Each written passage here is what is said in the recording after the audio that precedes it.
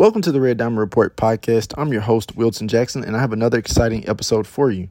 I sat down with Jeff Lightsy Jr., a sports reporter and host for 35KY Sports Show in Victory Formation in Louisville, Kentucky.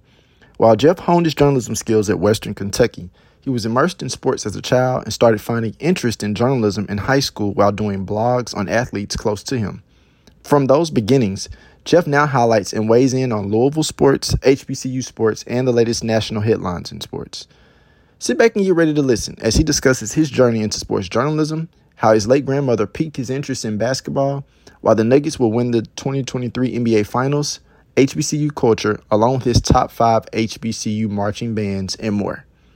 This is the Red Diamond Report podcast. Let's get it.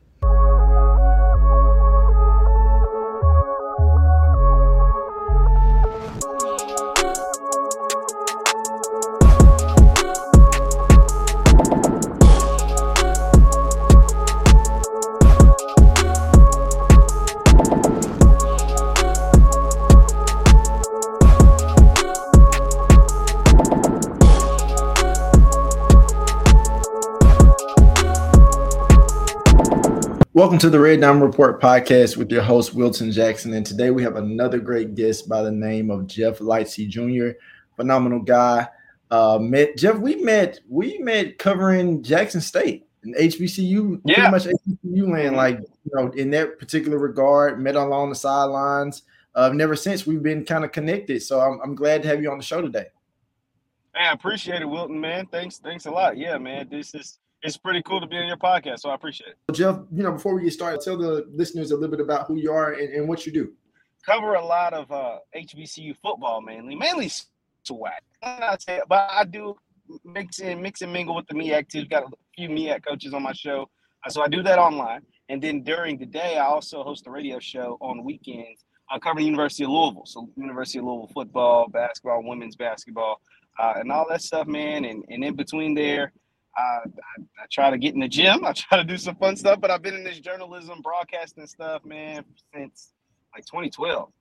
Since I was like junior high school. So just really been running with this stuff. Always knew what I wanted to do, and I'm just doing it, dog. Jeff, I want to ask this, and you like I say, you just alluded to it. How did you knew what you wanted to do? Walk me through that process in terms of like when you kind of got into like the one thing that you really liked about broadcast journalism. Yeah, man. So like growing up, I used to like my friends, before, well, you're probably around my age. So you remember the days of like not having an iPhone, right? Like everybody having an iPhone, like you just have Google, you could just look. Yeah, you could just Google and look everything up. Like there's barbershop debates and then they get settled really quick because you could just Google it, right? So when I was younger, I took pride in knowing things and like correcting people when they were wrong when it came to sports takes, right? Like somebody say, oh, Michael Jordan missed 2 full years when he played baseball or was out 2 full years. Like, no, he actually came back that second year. And, like correcting people and lost to the Magic in the playoffs. No, he didn't. Right. And then they were like, oh, well, dang, he actually did. Little stuff like that. So that when I was able to do stuff like that and I would watch SportsCenter and watch guys like Stuart Scott and Jay Harris on TV, and then eventually like Stephen A. and stuff. I was like, yo, man, it would be really dope to go to basketball games or go to football games and like get paid for it. Like these dudes go to games and get paid to talk about, write about, cover, whatever those games. Like, yeah, why wouldn't I want to do that? I do this stuff. I'm going to watch the games for free anyway. So why wouldn't I just get paid to watch the games? So that's when I really took a keen into that, dog. And then like my late grandmother was really into NBA basketball. And so I knew I would like impress her with like little NBA stats and little stuff like that. So I always knew what I wanted to do. And then it was about making it happen. So when I was in high school, I kind of like, I played sports, but I knew it. Like I'm 5'5", bro. I'm 5'4". I always say play the same thing. Yeah, bro. I knew I wasn't going to play. Like, at one point, I wanted to play college football. But then I was like, yo, dog, I'm not even going to play college football. Like, this sports thing is going to end here in high school. So I started to, like, do these blog posts. This is when the blog era was still a really big thing. And I used to do these blog posts about, like, the stars in my area, like, at football, right? So I would, like, hit them up. Like, I was always a cool dude, so I would be cool with them sometimes, even if they went to rival schools. And I'd be like, yo, you know what I'm saying? Like, I'm so-and-so. like, you mind if I do like a report on you, like a write a blog about your stats and use your stats and your stuff from your sophomore, junior, senior year and things like that. And really it started with my cousin because he wasn't getting recruited like he felt like he should. And so it was like, yo, I can make this blog post, push your highlight tape to different coaches and email it out. And it worked. Like, he started getting interest. And I'm like, yo, and like word of mouth spread, like, yo, my cousin writes blog reports about under recruited people or even guys that are being recruited. And it was a cool thing to be like, yo, I got an article on this little blog website by this dude that's a senior over at Male High School, but it's like the dopest thing ever because Facebook was really popping at that time. And so they could Facebook it and send it to their mom and their mom's friends and they could post it. So that's when I really got a first taste into like not to say I was a star, but people knew who I was because I was the dude writing posts. I was the only person doing it. And then from there, I graduated to YouTube. I started to obviously there was the time where people, this is like 2012, around 2012, 2013, people were like really going viral, like on YouTube doing just stuff. So I was like, yo, why don't I just post YouTube videos of me talking about not like these high schoolers, but like the national stuff, like do what Stephen A and Skip were doing every day on TV. I started doing that, and that was getting a little bit of traction, not nothing crazy, but it caught the attention of one of my mentors named Dr. Boyce Watkins. Now, Dr. Boyce Watkins was really big in the internet space. Like, he was already, like, he had Your Black World, which was like one of the biggest independent Black websites in the country, right? Like, he was going on CNN and Fox News and stuff because he was a professor at Syracuse at the time. And then he had the Black Business School. So he was like really, really big on the internet already. And he would see my stuff because him and my mom, ironically, went to high school and college together. So they go to high school and college together. He sees my stuff because my mom, being a proud mom, just posts all my stuff. But he actually is like, yo, this is dope. He's like, yo, this is actually really good. Like, I want to get into, he's more of an educator, a finance guy, but he wanted to get into the sports world. But he didn't watching games, man. So he's like, yo, I'll shoot you a couple of dollars or whatever every time, you can do this. And I was like, yo, Dr. Boyce, like, I like writing. Like, I'm good with the blog stuff, but I think this YouTube stuff is really going, like, it's where stuff. I mean, he was like, okay, but we make a lot of money writing blogs here. So I need 250 words. You know what I mean? Like, you can do the video as a bonus, but, like, we need those words. And it's crazy. Like, now, looking back on that, like, this is, like blogs almost no longer exist. It's all videos, right? It's all videos. So that's how I got like my first taste of, and with him posting my stuff, especially YouTube or even the blog post, I was going from getting like 50, 100 views, 200 views was like a big thing, whether it was on the blog or on the videos, to like 2,000 views, 5,000 views, like 10,000, 20,000 if it was a big enough post. And I was like, whoa, okay, I ain't never seen the numbers like this. Now it's people like across the country reach to me, like, to go to get on like their platform or whatever because of Dr. Boyce. And so that's what's slowly but surely developed into what I do now. I owe a lot of it to him, man. He helped me put me on a platform that I feel like I eventually would have got there, but it kind of expedited the process. So that helped a whole lot. You said that your late grandmother kind of helped you or navigated you through the process of sports. Like, what were some of the earliest things that you guys kind of had a connection with as far as like from a sports perspective? When it came to sportsmen, she loved basketball. Like, I was a big, my favorite basketball player ever is Kobe Bryant, right? And my granny loved Shaq. Oh, wow. So, like my granny loved Shaq, man. She loved Shaq. She loved Shaq and Michael Jordan. And I love Kobe. And so, like, Michael Jordan was the guy who used to always say, Kobe's better than Michael Jordan. He's not. But that's what I thought. He's my guy. And then Shaq, he Kobe and him had a beef. So it was like, come on, Granny, like, you riding with the wrong team, man. Like, we used to, like, you know what I mean? Like, come on, man. Like, you're not seeing the light. And then when Shaq won that championship with the Heat, it was hard because, like, I'm telling you, he's better than Kobe. Like, he winning with the young boy, which was D Wade at the time. You know what exactly. So, exactly. And Kobe came back, won the championship. So it was beautiful to watch, like, the basketball games over my granny's house. Or like one vivid memory I have is watching because we didn't always watch a lot of college games, but we watched the national championship between Kansas and Memphis. I was there at her house watching the game. When when he hit the shot, when Chalmers hit the shot, it was like, oh my God. Like I remember exactly where I was at. So it was like those things that I like hold dearly because like she was really into basketball. She didn't know every player. She didn't know everything that was going on, but she knew the game and she knew she enjoyed watching the game. And her biggest reason for watching the game, that's why she loved Michael Jordan so much, is because of Michael Jordan. And so like I found respect, obviously, for Michael Jordan, obviously for the game of basketball. You mentioned, you said that Kobe was your favorite player growing up. And obviously, right now, we now know who's going to be playing in the NBA Finals. We're going to have the Nuggets and we're going to have the Heat. And I can remember, overhearing some conversations about the play of Jimmy Butler in this playoff, in this postseason period. Could you potentially compare what he's doing in this postseason to the likeness of, Kobe's, Mamba mentality? Absolutely, man. Jimmy Butler exudes that just as a player. We see all the time because there's some young guys in the league right now that like have great adoration for Kobe. You got Devin Booker, Jason Tatum. Like they make it. They really let the world know that Kobe's their guy. Kobe talked to them. He was their favorite player, whatever. But their styles, their personalities doesn't really fit that Mamba mentality. It's not against them. They're great players. They're all NBA players, all stars, all that. But Jimmy Butler, he has never come out and said, "Yo, Kobe's my guy, Jordan's my guy." But he most exudes that out of any player in the NBA, just based off his mentality when he talks about the game, the way he talks about the game, and then what it took for him to get to the league. Like Jimmy Butler never won. Like he never wanted to play in the NBA. I don't know how much you know about the Jimmy Butler story, but dude was kicked out of the house. Like dude had to go to JUCO.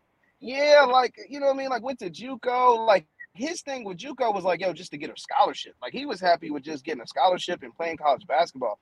But then to get, go in the first round of the league and to really take the league by storm from a non-traditional college in a non-traditional way with the non-traditional cast of characters in Miami. I mean, outside of Bam, with Hero being hurt, you're playing a bunch of guys who are undrafted. And the way he's done it. I was just gonna answer your point. No, I don't think anybody thought that this Miami team that we're watching now unfold. None of us thought in the beginning of the playoffs that it would be this way. Not at all, man. And then like they want to discredit the bubble so bad because of LeBron or whatever. But Jimmy got these same heat, the same team to the championship then.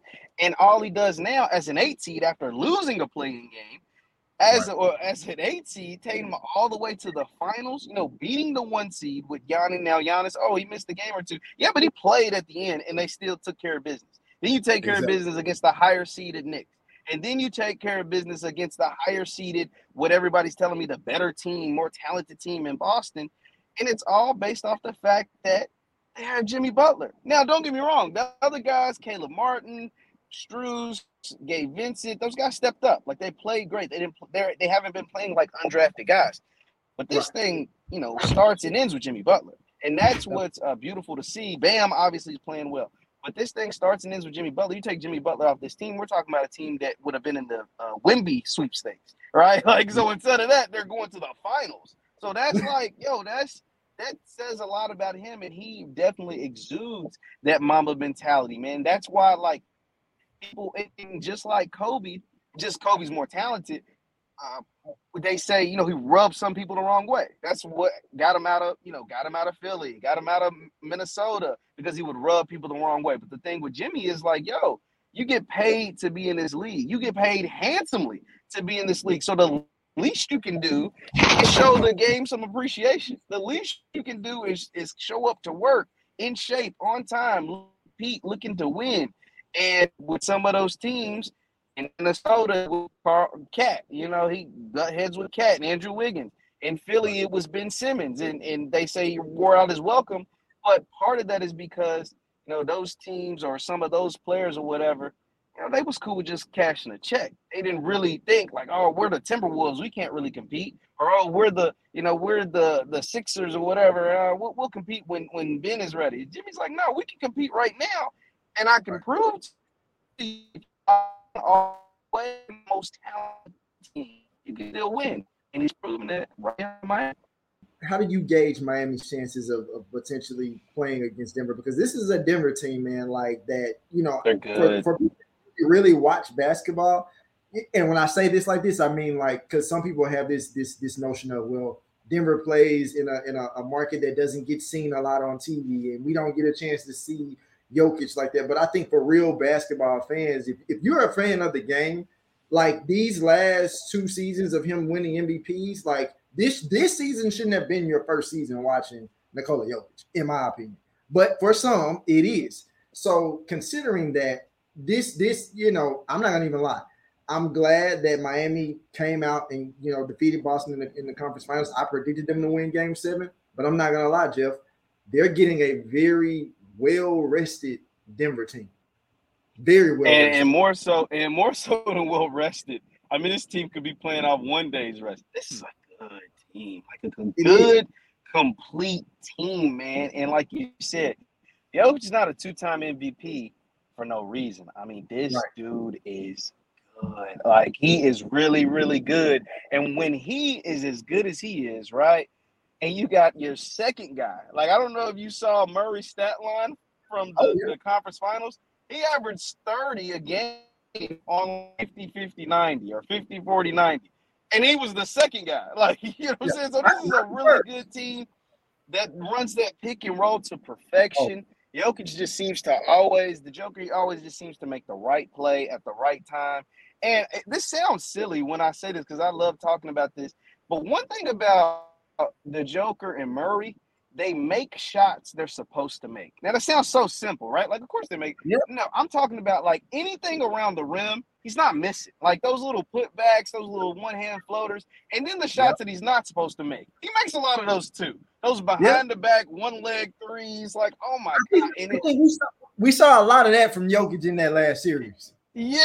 So it's like, like, even when we're like, AD played a perfect game, like, the Joker still finished with, like, 37-15. You know what I mean? Still finished with whatever. And then if you go to series before it took Devin Booker to just play out of his mind to win 2 of those games. And even in those losses, one of them, Joker had 53 points. You know what I mean? Like, he still was just going crazy. Like, this is this dude is really, like, etching his name as, like, the best player in the NBA right now. Like if they go on to win the title, which I think they will, like, he is going to have strong consideration because who would you say the best player is? Giannis, maybe? Well, Giannis went out to this Heat team, and I think Jokic is going to do damage to this Heat team. And then you already talk about a guy who has 2 MVPs. If he wins the title, he'll more likely have a Finals MVP or definitely a championship. And you got LeBron, Curry, those guys are, Durant, they're like on the back end of their career. The ascending players, and some of them are still too young, the Anthony Edwards and the Shai Gilgeous or whatever, Wemby, And then you got the guys who's running the league, which I would say is the Giannis. Well, Joker does a lot of the things Giannis does. A lot of it he does better. And then he's obviously better than Tatum, And then who's who's Luka? He's better than Luka. So it's like, this dude is carving out one hell of a resume that could see him at the top of the league as the best player in the league going into next season. Even, some people, I heard Jim Rome on TV, on the radio the other day, says he already thinks he's the best player in the NBA. So, and it's going to be hard to argue him not being the best player in the NBA after this playoff run. And I think if they win this finals and win this championship, I think you have to literally say, like, he's up there top number 1 or top 3 of the players in the league right now. And I think more than anything too, when I look at Jokic, it's almost kind of like, he's gonna score, but which one would you rather limit? Would you rather limit his scoring or his passing? And that might seem crazy to most, but it's like, dude, sometimes I think he hurts you more with his ability to pass out of doubles. That's a fact. And like yes, he's gonna get those. He can. We know that he's not gonna be stopped from getting on an average night 30-35. We know that. And with But them if 12 boards, he's always going to rebound too. He's always going to rebound. But like you said, it's when he gets in those triple-double territories, when he's like you said, 30 with 14 boards and those 12 assists. Those 12 assists, those be the killers. Those be the killers because when you get no, go ahead. Because when you get Aaron Gordon getting 20 points, or Michael Porter hitting 4 threes, or KCP hitting 4 or 5 threes, or if Murray gets going, if both him and Murray are going at the same time, I mean, just good night. It's curtains because there's nothing you can do, and they play a style of basketball. Honestly, there's really nothing you as a team can do. It's just whether they have a bad night or not. You know what I mean? Like, it's nothing. Like, I was watching Jamal Murray just completely dissect the Lakers, right? And then the Lakers finally get him bottled up just for the Joker to come in the second half and just like, all right, it's time for me to take over. And we would go ahead and end it, like, in the game. And it's like, oh. And then when he's playing well, he's getting wide open shots, wide open basket cuts by dudes like Bruce Brown and Michael Porter filling his stuff because he's getting open shots and knocking them down. KCP's hitting open shots. Like, it's just like, they are a handful. Now, what I want to ask you this, Wilton, because I did talk about this on one of my shows. The way the Joker, his trajectory, right? Like, dude is only like 28, and he's already got 2 MVPs. Now he's got a finals appearance. Say he wins it this year. I think we could be talking about a dude, and there's no reason to think that he's going to be any worse next year. Right. I think we're going to be talking about a guy that's going for that best, like, foreign player title. Like, you got like Hakeem Olajuwon, I think, one. You got Dirk, and then him and Giannis are like the next 2 guys, right? And if you start itching towards that top foreign player title next to that Hakeem Olajuwon stuff, you're talking about a top 10 player all time. Like you're talking about. So what do you think about that? Do you think Jokic is inching towards that top 10 ranking all time? It sounds crazy to say, but you look at his resume and it's like it's not that crazy. Yeah, when you look at his resume, it's not that crazy. I think that for me, I think that he for sure has to get this title first before he starts the conversation. Obviously, yes. Yeah, like I feel like the MVPs, like, okay, that's been the next check mark on, like, okay, you have this, you've been the most valuable player twice. Okay, we know you can do that. We know you can score. We know what you mean to Denver. But when you're talking about, like you said, being in the top players, the top 10 of all time, like you almost have to win that championship for me to even to consider that. And then absolutely. Yeah. And then for me after that, now this is just my preference. I want to know, can you do it again? Now, have there been players that have gotten, have been that we've considered the best of all time that have won 1 championship or 2 championships or don't have as many championships, say like LeBron or Jordan? I mean, well, yeah, but for someone like Jokic, in my mind, as I'm still learning and watching him grow as a player and cultivating his game over time, I think I would want to see him do it again. Then I could probably firmly state that this is a top 10, top 15 player of all time. Because he's definitely absolutely a showcase for that right now. No, yeah, I think obviously all of this is contingent on them winning the title this year. Like this conversation, if Jimmy Butler and the Heat end up winning the title, then we could just scrap this part from the scrap this part from the podcast. Like we ain't got. But it's contingent on them winning the title, him winning Finals MVP. This is all just a big what if. Right. I mean, we're talking. I mean, dude. He's putting it, and obviously you're projecting that he can stay at this level for the next at least 4 years, right? Like he's got to continue to put up this level of production. And as of now, there's no reason to think that he can't. Because the beautiful thing about his game and what will help his game age gracefully, like we've seen, like a Dirk Nowitzki or whatever, is the fact that he's not a very athletic guy. He's like a more below the rim guy. See, the guys that we see kind of take just a complete tumble are smaller dudes who are very athletic. And once you start to lose some of that athleticism, your game kind of goes with it, right? With Jokic being a 7-footer and being really like not unathletic, I mean, he probably couldn't jump over a credit card flat. You know what I mean? Like, well, like with him playing that style of game, it's like, yo, why wouldn't he be? He's not gonna shrink. You know what I mean? Like he's not gonna shrink. No. He's not just gonna forget how to shoot. I mean, because he can shoot like crazy, and his style of play, you can do that for 12, 15 years and be just fine. And so it's like, yo, and he plays a style of play, has a style of play that other guys want to go be there because he's not ball dominant. He's not an attention seeker.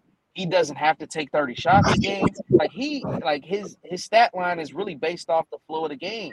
And it's like, yo, people will want to go play with that. And that's why I'm like, his stuff looking real nice. Like his stuff looking like it could get up there really quick. And with him already having the MVPs to his name, you had a Finals MVP this year at age 28. His stuff starting to look real, real good. To look at Jokic and what he's doing, like it's incredible. Honestly, I have them like you kind of mentioned as well. I have them beating Miami in the NBA Finals.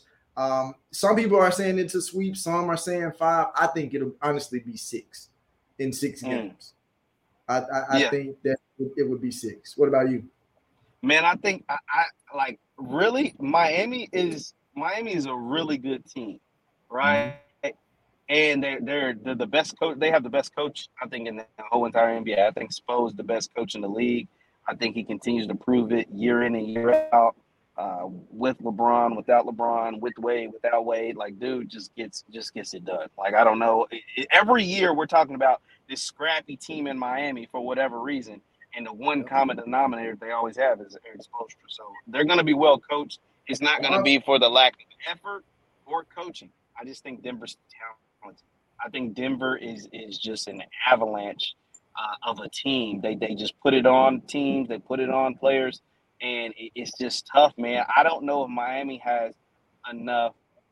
I don't know if Miami has enough scoring because Denver can score from so many different ways, so many different players. Like I said, the Bruce Brown, one of the biggest additions this offseason, man, it's coming to fruition in the playoffs, was getting Bruce Brown from Brooklyn. I mean, this dude has been unbelievable in the playoffs. And then their stars have played their stars. Jamal Murray is 100% healthy now. Like it took about 2 years for him to get back where he's at, and he's back and he's better than ever. The Joker is better than ever. And now you're adding guys like Bruce Brown. You're getting healthy contributions from Aaron Gordon. You're getting Michael Porter Jr., who at one point was the number 1 player in high school, was a high first round pick. You're getting him to play like that. This is a heck of a team to beat. We're gonna switch gears real quick. We're gonna get into some HBCU news and information. And before I get you out of here, but man, we had the time last year of some really interesting Jackson State football, just HBCU football in general. And like I said, you've been covering it over the last couple of years. And for me, a lot of people may not know, like I kind of grew up in HBCU world country or whatever because born in Jackson, having gone around Jackson State and been around Jackson State. My mom used to work at Jackson State. So it wasn't just like a, hey, Deion's here and here's it wasn't a fly by night thing for you. Like this was an introduction to like my love for sports, period, like HBCU sports. So I wanted to ask you this.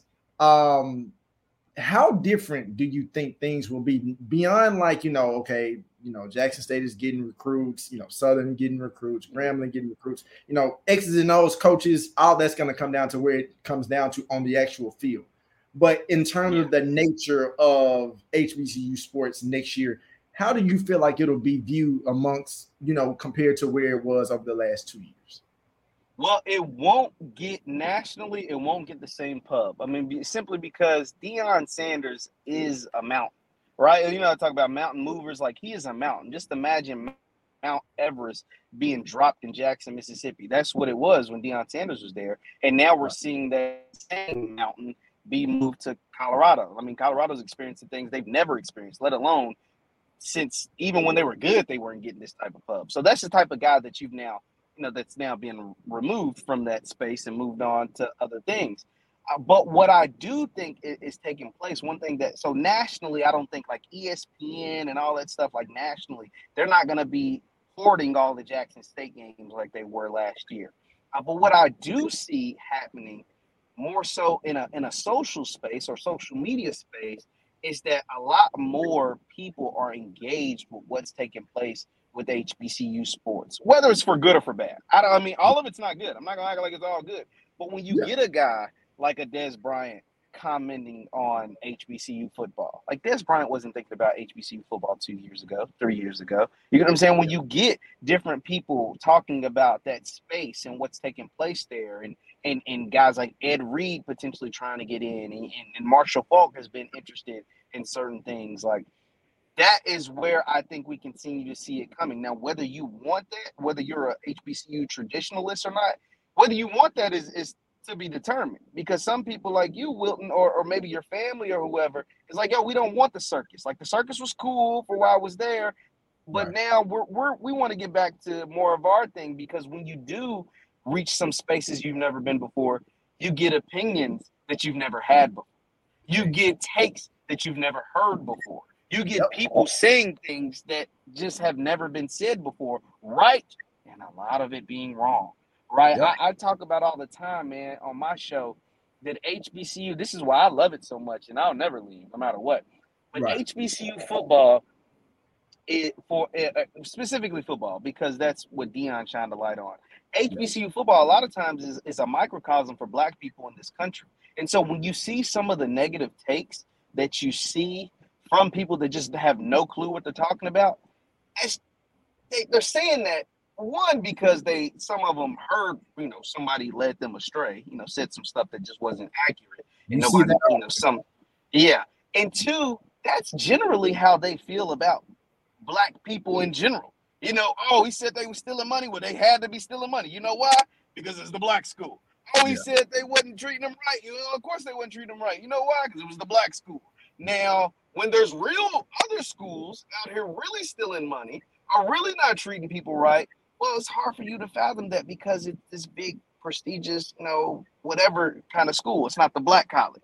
And so that's why I'm always quick to defend not just Jackson State, but any HBCU or any HBCU conference in that world, in that space, because I still have people around that are to the fact, right, that don't know what the heck is going on. And now that I've been privileged and been blessed to be in this space, it's like, that's not actually how it works. Like, that's not actually how, because a lot of people don't know. If you're not from Mississippi or Louisiana or, some parts of Texas or some parts of Florida, you won't know. In my city of Louisville, they don't know everything. They just know what they heard Deion say, or they know what they heard somebody around Deion say. And it's like, okay, I get that, because the public at large is going to run with what he says. But in reality, this is what happened. In reality, this is how it goes down. And so in the grand scheme of things, I think the space is in a better spot than it was. And I think what it did do with some of the negative pub that took place, it just brought everybody tighter, right? Like, and how I put it is, with this, and it definitely grew, and this is how it grew. This is how I kind of use the example that HBCU football has grown tremendously over the last 2 years. Say if, let's just use a nice round number, like 1 million people. Say if 1 million new eyeballs over the last 2 to 3 years, 1 million new people were introduced to the SWAC or HBCU football or the Celebration Bowl or the MEAC or whatever. Over the last 2 years, 1 million people were introduced to it just based off the fact of the national publicity that was given. Now, when Deion leaves, some of those eyeballs are going to leave naturally. Like, they're going to move on to whether it's Colorado or back to their regular scheduled program. They're no longer interested or whatever. Say if it's 50%, right? Or even if it's, let's just 60%, 70%, 80%, right? 90%. But say if it's not that high, but say even if it's that high, that's still 100,000 new. Even if it was 90%, that's still 100,000 people that aren't leaving. And typically, when you get 1 million new something, even if it's 50%, it's a high number of people that move on. So say if it's just 50%, well, now you still have 500,000 new people who are interested and invested. Because once you get sucked in, especially if you're a Black person, once you get sucked in and you go down the rabbit hole that is HBCU sports or HBCUs, period, it doesn't just got to be necessarily sports. And you learn about the history of a Jackson State, and you learn about the history of a FAMU or an Alcorn or Grambling or whatever. And then obviously you're there for the football, but you get the pageantry that is the bands. You get the pageantry that is the fans, the people. You go to one of the games and see the tailgates. And when I went to Jackson State game for the first time and saw the tailgate, they told me it was only 70%. That said it was only 70%. I was like, yo, I've been black my entire life. I've been to literally thousands of football games. I've literally been to or sporting events, rather. Thousands of sporting events, just as a media member, as a fan, as a whatever. I've never seen nothing like that. And they're telling me it's only 70%. What the hell does it look like when it's 100%? I'm looking at something I ain't never seen before ever in my life. You get what I'm saying? So it's 500,000 people just like me. And what those people typically do, especially if you go to the actual game and experience it, whether it's a celebration bowl or a home game from one of these teams, what do you do when you go to something you ain't never seen before that's just dope, lit, and it's just all you? You tell people, like, yo, like I went to this game, we gotta go. So I went to Jackson by myself and came back, told my family. Then the celebration ball, I go there with my dad. And then the next time I go there with my woman. And now homecoming, I'll be there with like my parents, right? Like, so like, because they're like, yo, how is this place so dope? They're like, what do you mean? I'm 50 years old. I feel like I've been to everything. Like, nah, you ain't been to this. Like, you ain't been to this. You done been a lot. You ain't experienced this. So you got to experience it. And that is what I have seen take place. Because Deion was there, more people will have been exposed to it. Obviously, some of them have moved on, but even more have stuck around and have continued to grow the thing, whether it's naturally or via social media, whatever. And that's the beautiful thing about it in the end. You mentioned you have been to some different tailgates. When you came to Jackson, what was something that you noticed in the tailgate that really stuck out to you? That's the first part. And was it any specific food that you had in Jackson that you just know that the next time you come to Jackson, you gotta have this? Yeah, man. So now I've been fortunate to go to Jackson twice. And so the tailgate, it's like the ultimate black experience. So I'm very proud about being black. I'm pro-black. B1 is what I say. You like the first thing you notice about anybody about me, you're gonna notice is I'm a black man. So like, and then you'll figure out politics, affiliation, or whatever after that. But like, so Jackson State, and the thing was, I went for the SWAC championship game, and it was kind of rainy a little bit. And it was after Deion had already said he was going to Colorado. So that's why they were telling me, like, between the game being on TV, the rain, and the kind of disappointment or sadness of them going to Colorado is why they told me it was only about 70%. But it was just like the ultimate black experience. I've never seen that many, like the way I explained it, I've never seen that many grills, radios, and RVs in one spot in my life, like ever. Like I've been to like a bunch of, big PWI games, right? So like, even if I do see a lot of grills that don't smell the same, if I see a lot of radios, I'm not listening to the same music, right? If I see like it felt like a big family reunion or something, bro. Like it was sick, right? I was just like, yo, this is like I said, I've never seen anything like this before in my life. And then when it came to food, now the food at the tailgate, everybody's food is just fire. So I don't want to I can't name one person, right? Like everybody's food was dope. But when it came to just food in Jackson, I had my first trip there. I had a Stamps burger. Oh yeah, gotta have a Stamps burger. Stamps crazy. Stamps is so crazy. Like I couldn't finish it. Like Stamps won. Stamps is 1-0 against me. I'm like, yo, that was crazy. Yeah. Yeah, so and that was just a single. They was trying to get doubles and more than no. I had the single with a small fry, which was about a 2X fry to me, but it was it was crazy. And then the second time when I went back, my lady went with me, and we went to Johnny T's, and they have like some kind of seafood platter thing.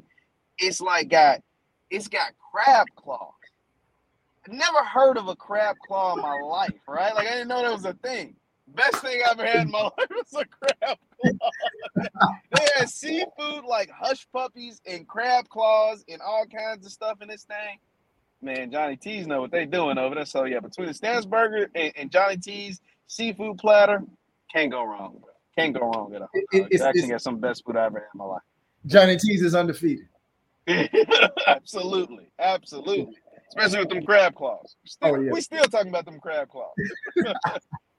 But sure. considering that you've been to quite a few HBCU sporting events now you've been to Jackson, the HBCU bands, if you had to give your top, what top 3 would they be, and what rationale for order would you put them in? Number one, the Jackson people get mad at me all the time, but number one is Southern. Southern's got the best band I ever heard in my life. Like Southern's band is just they're just sick, man. I like the pageantry that they have. I like all the sound, the song selection, all of it's so sick. So Southern's number one. Yeah. The Sonic Boom's number 2. And I really like the Sonic Boom, because obviously the sound, the swag, all of that stuff, but I really like their drum majors. The Sonic Boom drum majors are like just outstanding. They're number 2, Southern's number 1, and then the Marching 100 at FAMU I think is number 3. So that's my top 3. And now I'm leaving some people off, the Craft bands, Tennessee State, I like them a lot. I like what Grambling got going on, but those 3, Southern, JSU, and FAMU are my top 3. If you could list one HBCU player that you've had the privilege of watching, maybe more so from like the earlier parts of your life, maybe not so much now, but the earlier parts of your life, which HBCU player would you deem the best from the earlier years of your life? Well, I always knew like of the old legends like the Stephen Mayers and the Jerry Rices, but when the Celebration Bowl came to TV, Tariq Cohen was like the first guy to kind of like almost reintroduce me to HBCU football. Tariq Cohen, and the Celebration Bowl was on ABC, and so I'm like, yo, and then Tariq Cohen went on to have a really good NFL career before getting hurt. But Tariq Cohen at North Carolina A&T, yeah, he was it. Like I didn't know about Tariq Cohen like in college at all until I saw him on the stage at the Celebration Bowl. And then you go back, go through the YouTube rabbit hole. And I was like, yo, this dude is sick. And then he gets to the NFL and does his thing at the NFL level. So Tariq Cohen was like one of the earlier first people around that 2015, 2016 area that I was like, yo, like kind of like reintroduced me to HBCU football, ultimately before Deion went to Jackson. So Tariq Cohen was and still is a freaking beast. So yeah, I like Tariq Cohen a lot earlier. Well, Jeff, it has been truly a pleasure to have you on the show, man. I know you are busy, and you also have a show. Can you tell the listeners a little bit about that as well? Yeah, man. So it's got the Victory Formation Sports Show. It's on Jeff Lightsy Jr. YouTube. I always say YouTube, Facebook, wherever you get your podcast. We talk a lot of the SWAC, MEAC. I've had a bunch of coaches, all throughout. Mainly cover football, mainly college football. But I talk a lot about what's going on in the SWAC. Really starting to pick up on some of my MEAC stuff since I've had the pleasure to talk to a few of their coaches, Damon Wilson at Morgan State, Dawson Odoms at Norfolk, and coach over at Howard. So I've had some good MEAC coaches on. Have Hugh Jackson from Grambling. Talked to some guys over at Jackson State. They're really good people over there. So yeah, the Raymond Woody from Bethune-Cookman. And so yeah, we talk a lot of SWAC stuff. It's kind of a dead period right now. Got the off season going, but soon enough we'll have SWAC Media Days in July and the MEAC Media Days thereabout after, and ramp up until we're under 100 days from football season. So I can't wait till that comes back, because that's the busiest time of the year, both for me and I'm sure for you too as well. Stay tuned for the next episode of the Red Diamond Report podcast. Until then, make sure to follow the podcast on Instagram at the RDR Report, and follow me on Twitter at Wilton Reports and on Instagram at Wilton Reports _.